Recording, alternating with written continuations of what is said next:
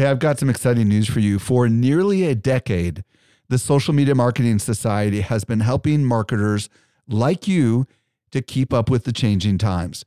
This is our private community just for marketers, and the doors are open right now. When you join, you get access to ongoing training and become part of a welcoming community of marketers who are just like you. Learn more at smmarketingsociety.com. Again, smmarketingsociety.com. Welcome to the Social Media Marketing Talk Show, your guide to the ever-changing world of social media. Hello, folks. Welcome to the Social Media Marketing Talk Show, a Social Media Examiner production. I'm Jeff C., and my co-host today is Grace Duffy. This is the show for marketers looking to stay on the leading edge of social media. We bring you the expert opinions about relevant social media news and how it impacts you. On this week's Social Media Marketing Talk Show, we explore Facebook's new brand safety controls and transparency tools for advertisers, upcoming Facebook ad updates, and more with our special guest, Kim Garst. But first, yes, it's so excited to have you here. So I'm excited to be here.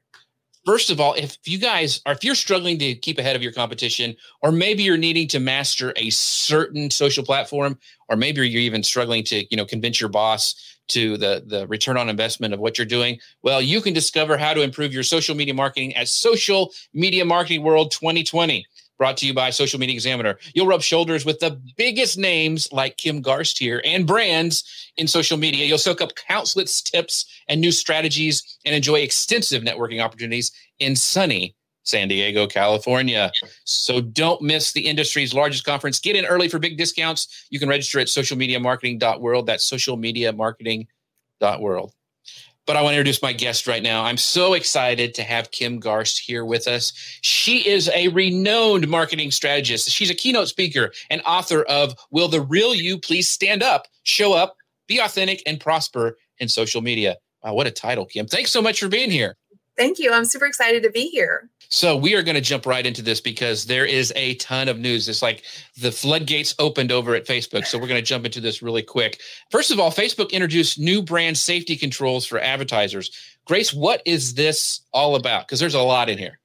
Well, I know brand safety doesn't sound like much. I mean, it's kind of one of those vague terms, but basically it comes down to advertisers will now be able to control where their placements are seen across the platform, in instant articles and across the audience network. It will also allow advertisers to control the context in which their ads are going to be seen. So this means account level controls in Business Manager and in the Ads Manager, improved delivery reports that will allow advertisers to search by ID account or publisher without having to download it. And again, it's going to be content level information, a report where your ads will be appearing. So the content around where it'll be appearing. And then they're also testing dynamic content sets and then publisher whitelists, which allows advertisers to whitelist certain publishers for ad placement. Like, it's always okay to do this. But, we've had block lists, publisher lists. We've had inventory controls. We've had control over where ads can and cannot be placed for quite some time on Facebook. So, Kim, can you tell us what in all this is exciting and new? Because I feel like we had this, or if we didn't, why didn't we? Oh, absolutely. Obviously, part of this is fallout around the whole political ads and them making the decision not to fact check political ads specifically.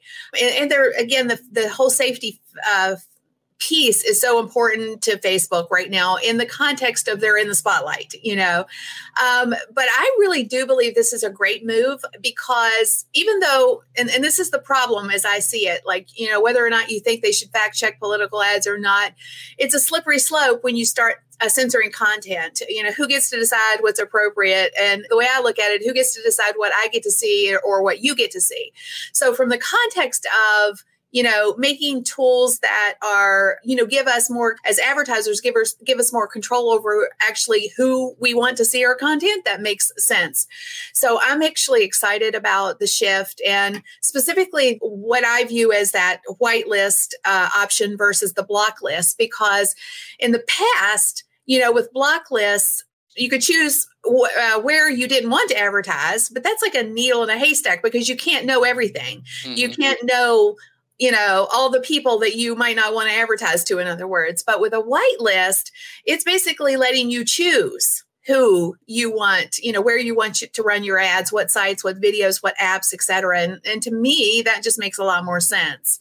And the reporting features look amazing too. I'm super excited about that. Yeah, so I think that was one of the things that really stood out to me is they're having some more robust reports. So anything where you can get more reporting for us data nerds, and I think you almost have to be a data nerd to be a marketer nowadays, that's always a good thing. And I also wanted to point out that it's rolling out now. They're planning to roll it out, the tool, more broadly next year. So that's about as specific as we can be for when it's going to be rolling out, but it is coming. So very, very cool. On our next piece of news, this is kind of a strange one, Grace. So Facebook will implement limits on how many ads a page can run in this upcoming year in 2020. Tell us a little more about that.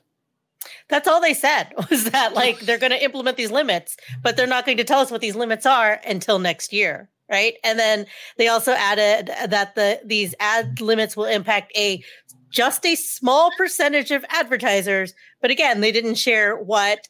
They did reveal that they have this special category of ads. So these are ads with housing, employment, credit opportunities. These are ad placements that have been flagged in the past, I believe. And so now there's this special category. But even then, they're not going to let us know till February what's going to happen with those. And then there's another update coming in March where if you haven't flagged or whatever your accounts with these special categories. But I mean, this all kind of leaves me a little confused. Kim, what do you think is behind this vague change? Well, it's supposed to be for the advertiser's benefit. That's what they say. It's for your good. And I think I will agree with it. And the reason I would say I would agree with it, even though it's not going to affect the majority of us, in my opinion, but when you have more ads running at the same time, it can reduce the overall effectiveness of the learning phase. And you could potentially spend more money optimizing your ads. So, if you're running, hundreds of ads versus just really being, having a specific set of ad sets, then the learning phase will be more optimized, in my opinion.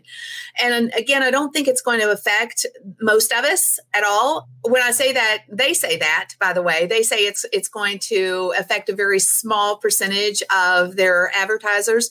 So I'm speculating that it will, be for those that are spending probably hundreds of thousands of dollars in the ad network, simply because of the way they've put it out into the world. They're very vocal about the fact that it's really not going to affect most of us.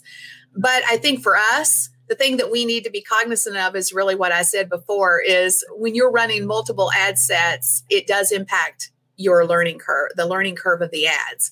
Ads these days are so much more smart, and Facebook does help us a lot if we, it's like computers, if you don't put the right things in there, you're not going to get the right output. It's exactly the same with Facebook ads. If you don't do the right things and put the right things in, then it's going to impact your results. And obviously, that option to learn and get smarter over time can be impacted with a whole bunch of ads. So do you think that they may be doing this because they've said for a while they're running out of space for ads, and they say this is for the advertiser, it's, to be better. But do you think that might have a little bit to do with it as well? Is that there maybe, if you have some certain company that's putting out a lot of ads all the time, that squeezes out the other guy too. And so, I'm wondering. Yeah, but it's money at the end of the day, right? So, and that's what, honestly, that's what they care about is, they say other things, but they're a business just like we are, and they have to have that piece of it. I'm sure that's a big factor in how they make their decisions. But as it relates to this, does it matter, whether it's a small business owner spending money, or if it's a bigger business owner, big brand spending millions of dollars with them? I don't think they care where the money comes from, honestly. So again, is it related to ad space? I don't know. Does it make sense in the context? I think what's going to ultimately happen as it relates to their ad space is they're going to make other opportunities for us to target things inside of their platform, right. Whether it's events or we've talked a long time about groups. Will there ultimately be opportunity to target groups? And with groups being so much a fourth part of their like messaging right now, that I'm not so sure we won't see something around that in the near future, like within the next year or so. So how much more complicated is this going to be running ads on Facebook? It's almost like, you have an accountant now to run your books. You almost need like a specialist to run your Facebook ads because it's getting really, really complex. You almost need like a degree in Facebook ads. So one part of the question, that's making it more complicated, is this going to drive advertisers maybe to take their ad spend to other platforms? If it's so complicated and all this stuff, like YouTube or Twitter, do you think it's going to drive some people in the other direction? Well, they're rolling out all of these tools, uber cool things that are supposed to make our ads more optimized, like this whole AI powered tool, the ad creation, which is a combination of the multiple text optimization and then that dynamic ads creation process. Those are designed to optimize and give us better results. And they're AI driven, meaning, it's supposed to be smarter, based on how the customer journey and how the customer interacts with specific types of content, from not just your headlines, but to your copy, to imagery, all kinds of things. So, and then this AI, the tool itself, serves up that content to the end user based on what they see them engaging with. Mm-hmm. So it's basically taking that out of the equation, and it's supposed to be smarter. It's supposed to help us as end users, end up with better results. I think the drawback to it on the shorts, from the standpoint of leveraging it in the short term, it's going to take longer, I think, for those data points to flesh out. So we have to, as an advertiser, we have to be willing to invest a little bit more money into getting better audiences, our content in front of the right people. And I think that'll be the play that we as advertisers are going to have to roll forward with, and understand that, it's going to be a process for us. But as it relates to like decide, will people go other places? I don't think so. I still feel like that Facebook is probably the most competitive price wise, even though their ads have definitely gone up. If you're doing Facebook ads, for example, you might be also doing Google ads, or you might be doing YouTube ads. And I also would say that it depends on what you're trying to accomplish. Where's your audience? Does it make sense to go somewhere else? But supposedly, all these things that they're rolling out are supposed to give us as advertisers a better end result. Right. Emily in the comments says here that advertisers still prefer Facebook ads because of its complexity, better data, better ways to optimize. And I have to agree with that, Emily. And it sounds like, Kim, you're of the same opinion as well. Yes. And that's my whole point. Even with these new tools that they're coming out with, the smart tools, AI tools, whatever you want to call them, the data points is the key to all of it. In the journey that our customer or our prospects or whatever, how they engage with our content, and making sure that we put the right content in front of the right eyeballs. And that's hard to do with what we do now. I mean, we're doing it through split testing and other things, but with these new tools, supposedly it's going to do the heavy lifting for us, so that we'll start to develop, better data points. We'll start to understand what our community or our prospects are engaging with the most, and it'll give us a better data to make better decisions. Yeah, that's a great point. I want to pull up something that Don said in the comment. He asks, because we're going over all these tools, and I can tell people are like, whoa, there's so much. And he goes, is there a list of these new tools I can look at? And Don, we're going to have all this in the show notes that we publish on Saturday. Our awesome producer here, Grace Duffy, puts those together, and it launches on Saturday. So that's where you can go. You can go to Social Media Examiner and get that there. You kind of alluded to it a little bit, and it's super nerdy, but I want to talk about it a little bit. And Grace, you can break it down a little more for us. Is this machine learning that Facebook is using, and these AI powered tools that for ad creation that Kim just alluded to, can you kind of break some of those kind of exact tools down for us? Oh yeah. So there's there's two sets of tools. Exactly. So the first one Kim mentioned it's called multiple text optimization. And these function a lot similar, or very similar to Google's responsive ads, in which advertisers have the ability to create, test, and optimize several alternatives for text for headlines, ad copy, and then your descriptions all at the same time. Facebook's ad system will then dynamically serve up combinations, and it'll determine which one delivers the best results. In a separate announcement, they also said that they will also be layering auto translation on these ads as well. And so if you are catering to an international audience, it will automatically translate those for you, which is rad.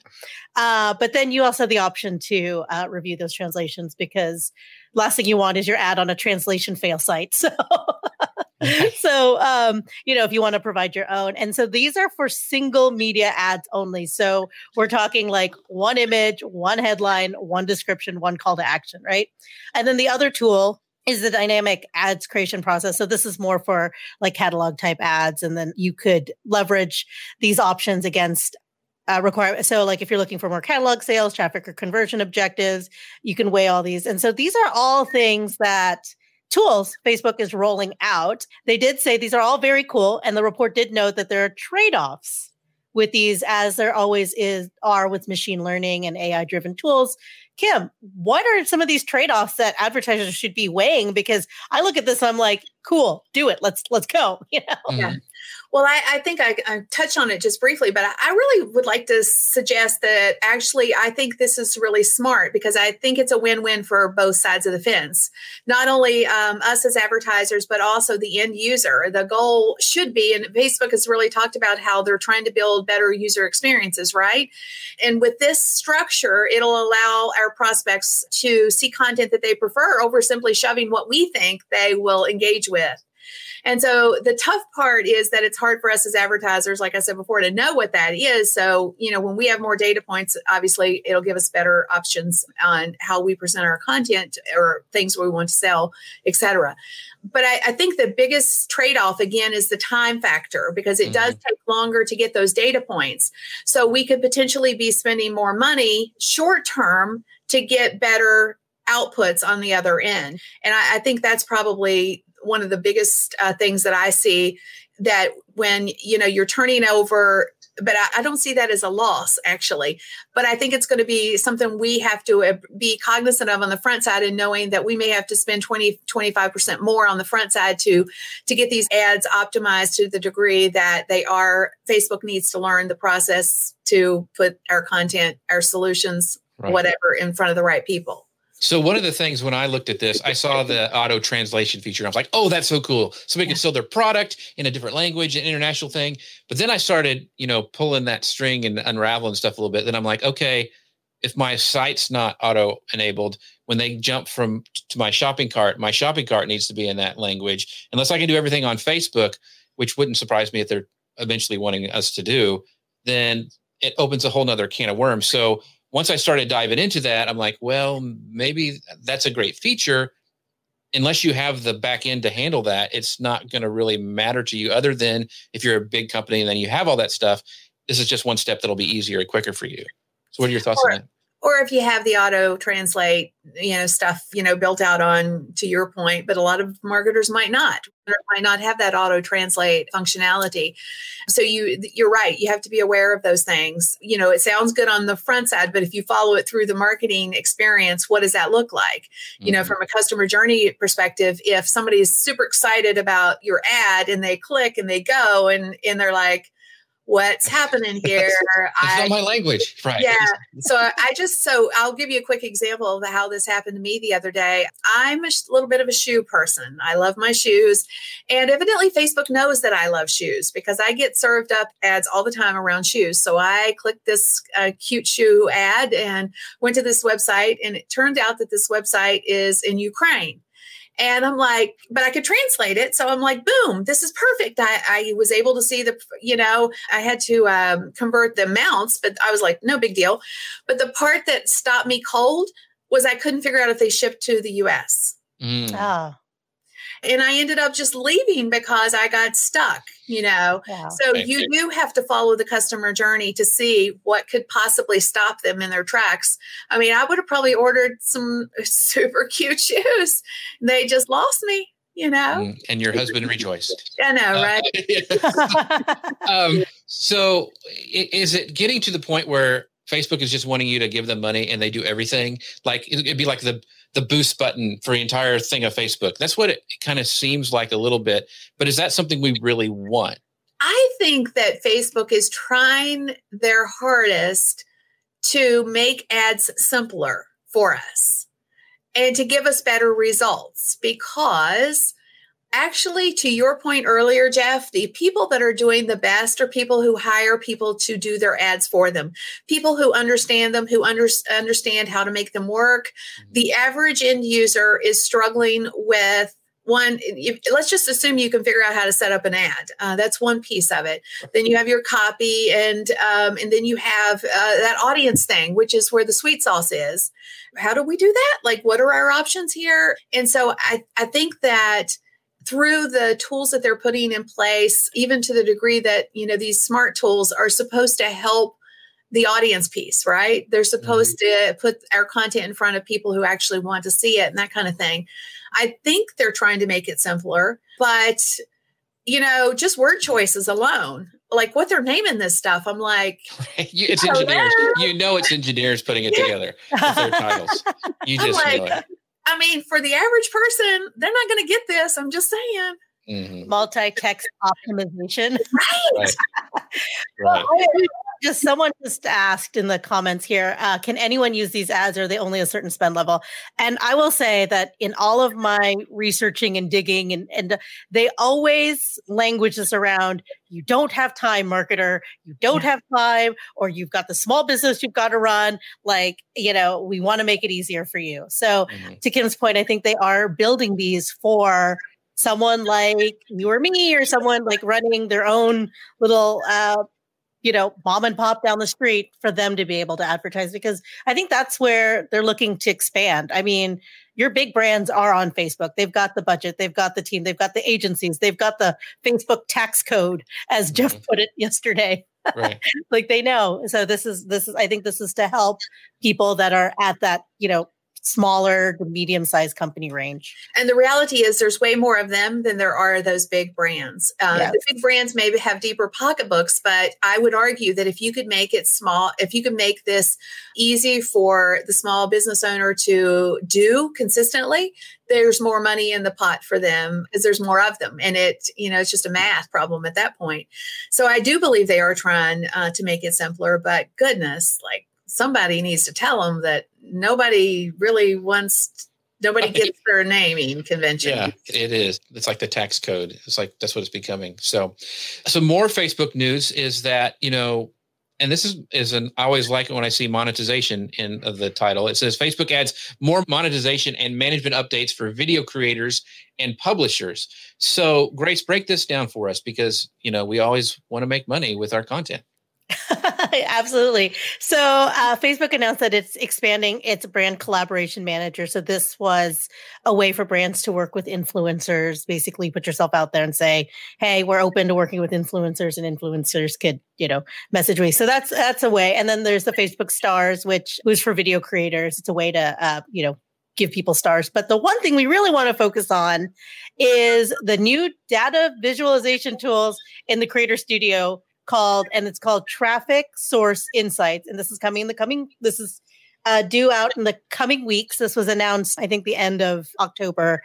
So are we in those coming weeks? I don't know yet. So maybe if you've seen it, let me know. But publishers and creators will now be able to clearly see how their content is distributed across Facebook, and to be able to optimize across each source. Yeah. So Kim, I know that since you do a lot of live video, and a lot of our viewers do a lot of, and listeners do a lot of stuff in Creator Studio, their funnel and everything, it seems they want everybody to use that Creator Studio. That's kind of their page they're wanting. So, do you think by pushing more publishers and creators to Creator Studio, it's going to affect advertisers? And the other question I have, and I think this is more speculative, but, when they're funneling people to use this Creator Studio, do you think eventually they're going to shut off some of this third-party API access? Right. Like they did, like, Twitter did the same thing. Like they took away some of the functionality that you could schedule tweets and do all that stuff with some of their third-party tools. And I get a little nervous when I see us, they're funneling us into a certain place where we can manage everything, like Instagram comments, this new Creator Studio stuff, all this stuff's happening in Creator Studio. I wonder someday if they're going to say, hey, just do it all here, and we're going to cut off stuff. What are your thoughts on that? Well, first, anytime we have better analytics at our fingertips, it's a win, in my opinion. And I would take it one step further, because numbers are not a strong suit for every entrepreneur. So when they have this visual representation, which I think is going to be fabulous for us to see how our content breaks down on Facebook, I think that's going to be a super duper win. And I think for those that are ultimately might be trying to attract different audiences in different places, then I think it'll give us better data points from an ad standpoint. So I think that's ultimately a win. Now, as it relates to the API, don't get me started on Twitter. They have just shot themselves in the foot on like so many freaking levels. Like, I'm like, please, people. But anyway. You got Kim to say the F word, so that's something right there. Well, yes, but I didn't say that. Yeah, so but I feel. Can you tell I feel pretty strongly about it? Yes, I do. Yes. I'm like, I just don't know who is in charge over there. It's just like crazy. But anyway, but I've seen so many great tools simply just die on the vine because they no longer had access to Twitter's API. And it really, I think, it also directly impacted Twitter as well. Unfortunately, they just don't simply see it, I don't think. But I definitely think Facebook is tightening the reins on their API. We have already seen a lot of shifts in the API, most of which I believe is really directly related to this privacy issue that they have been fighting. If you have an app, for example, the approval process is a lot tighter and, things of that nature. So, I would say that it's a possibility that we could potentially see them continuing to, tighten up and shut down things. I hope not, because like I say, I think they really do. It's a mistake, I think, to shut off third-party tools. Now, I would say that I have no problem with them tightening the reins on the approval process for third-party tools. Right. I mean, that's fine. But I think they should have allowed third-party tools. Right. It just makes me a little nervous. And that's the thing. We just have to, it's already happened with Twitter. I mean, almost no one has access to Twitter's API these days. So it could be an issue. Yeah. Well, on a good note, I've done a lot of work with nonprofits. I didn't be a negative Nelly, by the way. No, you're fine. No. That was good. Because I think it really is an issue, and it just makes me nervous when they start funneling stuff to one kind of dashboard, and it just makes me a little nervous. So I thought your points were spot on. This next thing is I think is a good thing, because I've done work with nonprofits before in the past, and they need all the help they can get to raise money for some great causes. So Facebook is adding 3 new tools for fundraising. So Grace, break us down on these 3 tools for us. Yep. So Facebook is adding a donate sticker to its stories. It's trying to push its stories feature, and a donate sticker is fantastic, right? So I think when they added the donation feature, the fundraising feature a few years ago, it has been hugely successful. I don't have the exact stats, so this is great. I think it supports what they're doing.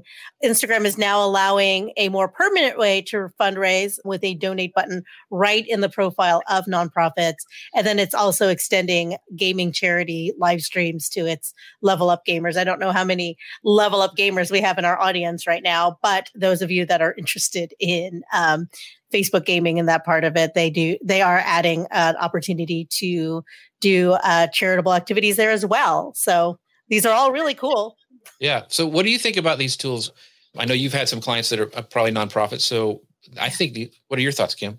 So I'm all about enabling opportunities for giving. I think we get so busy that we forget to make time for that in some cases. And what I find fascinating, though, like you were just saying, Grace, the numbers, then the numbers are pretty staggering. Since they started with this donation thing, whether it's with birthdays or whatever, the fundraising tools have enabled over $2 billion in donations. And that's an amazing number.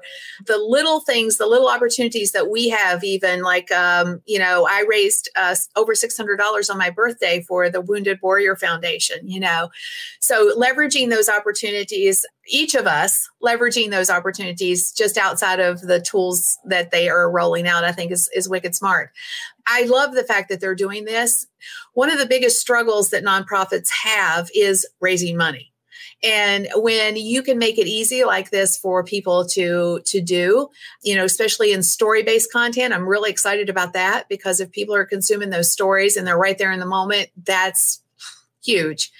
I'm not quite sure what the whole gaming aspect, what that result will be, but the ability for nonprofits to actually leverage fundraising in some strategic ways through stories, I think that's going to be a huge, huge benefit for them. Right. Yeah. I think that's awesome. Yeah. Well, there's no doubt that the gaming population is a huge population, has a huge culture of their own. And if they can leverage that population, awesome.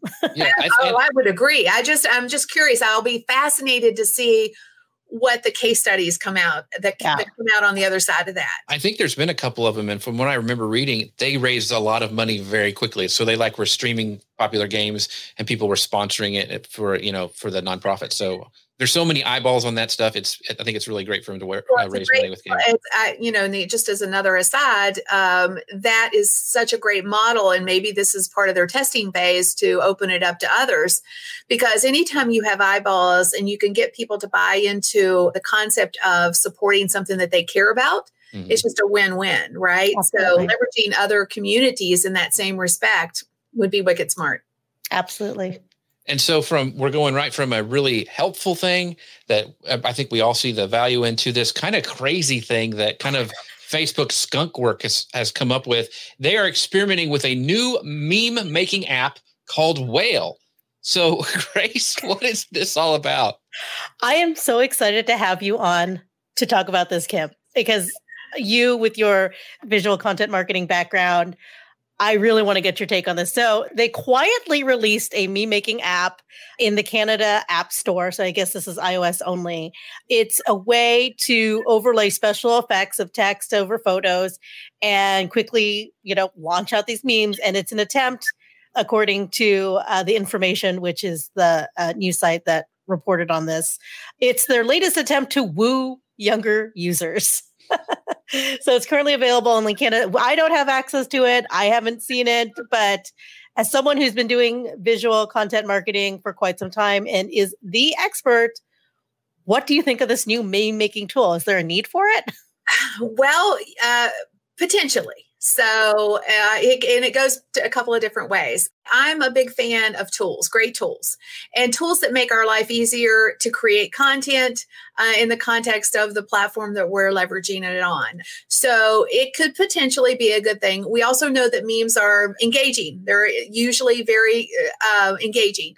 The drawback to it is it could be used in some not so awesome ways as well, right? Mm-hmm. So, but is that not true of anything? I mean, technically you could go to another meme maker and create a negative, whether you call it negative Nelly kind of piece of content or not. So I can't say that the tool itself, because I haven't seen it yet, because to your point, it's only available in Canada. I did try. I went to try to see if I could find it in the App Store and really couldn't. And incidentally, when I was researching it, everybody has the same photo of the tool. Like there's no pieces of content that's been created with it really, so it's hard to judge yet what it's going to look like.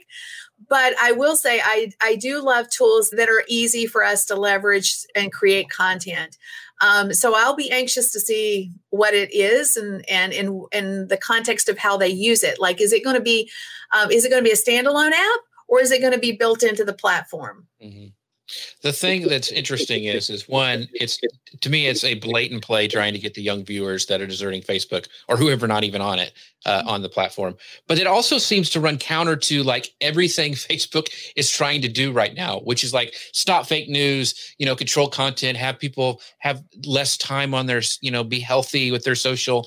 And this seems to me that so many memes are political, for one thing, and memes are funny, but they're not always, really nice sometimes. How is Facebook, when they're trying to have this stellar, this kind of PR, looking a lot better, how are they going to be able to police this? This is just it just seems so strange to me. So the other bigger picture is they don't get their demographic. If they're trying to attract the younger audience is not out there creating memes. They're engaging with memes. They're sharing memes, but they're not out there creating them.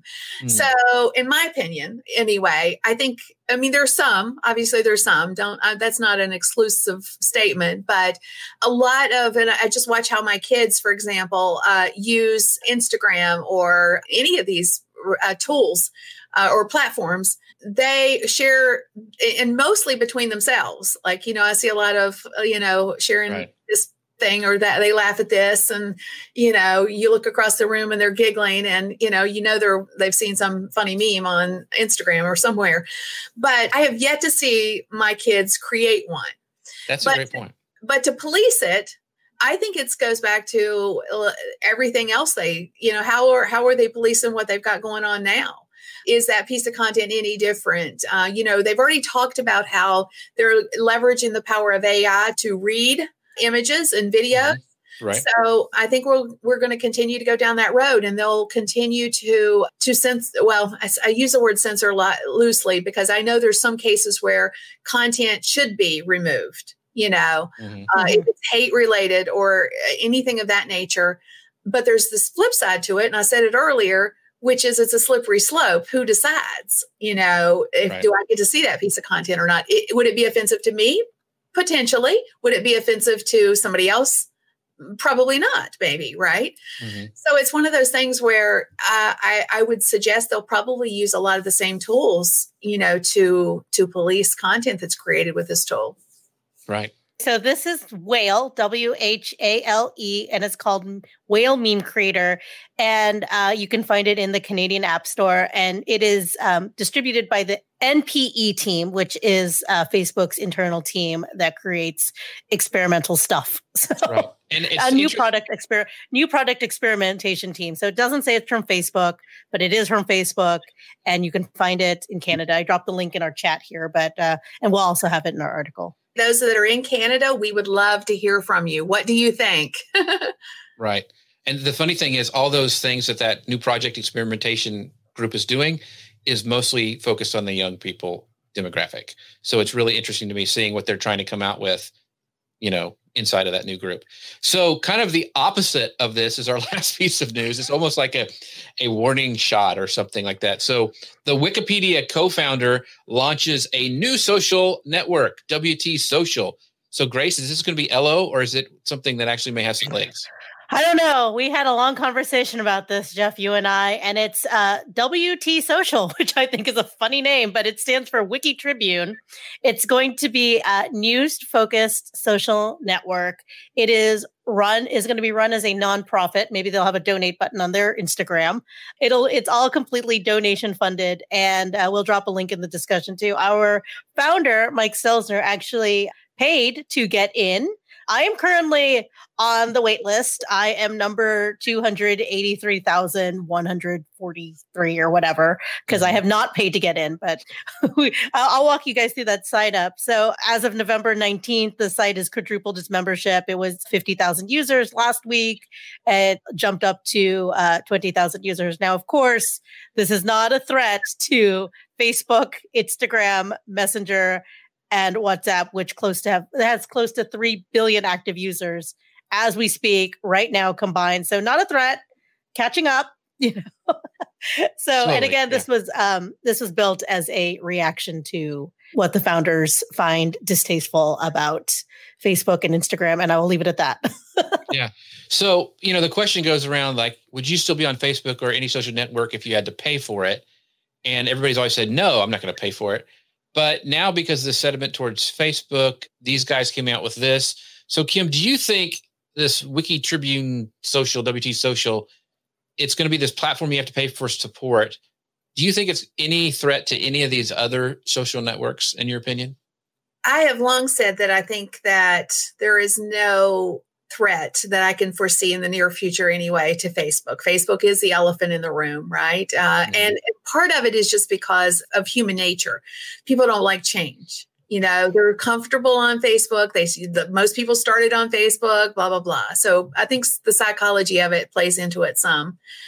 I think some people would pay for a place to where they, get access to content that they might not see other places or whatever. The problem that I see, again, it goes back to, deciding who sees what.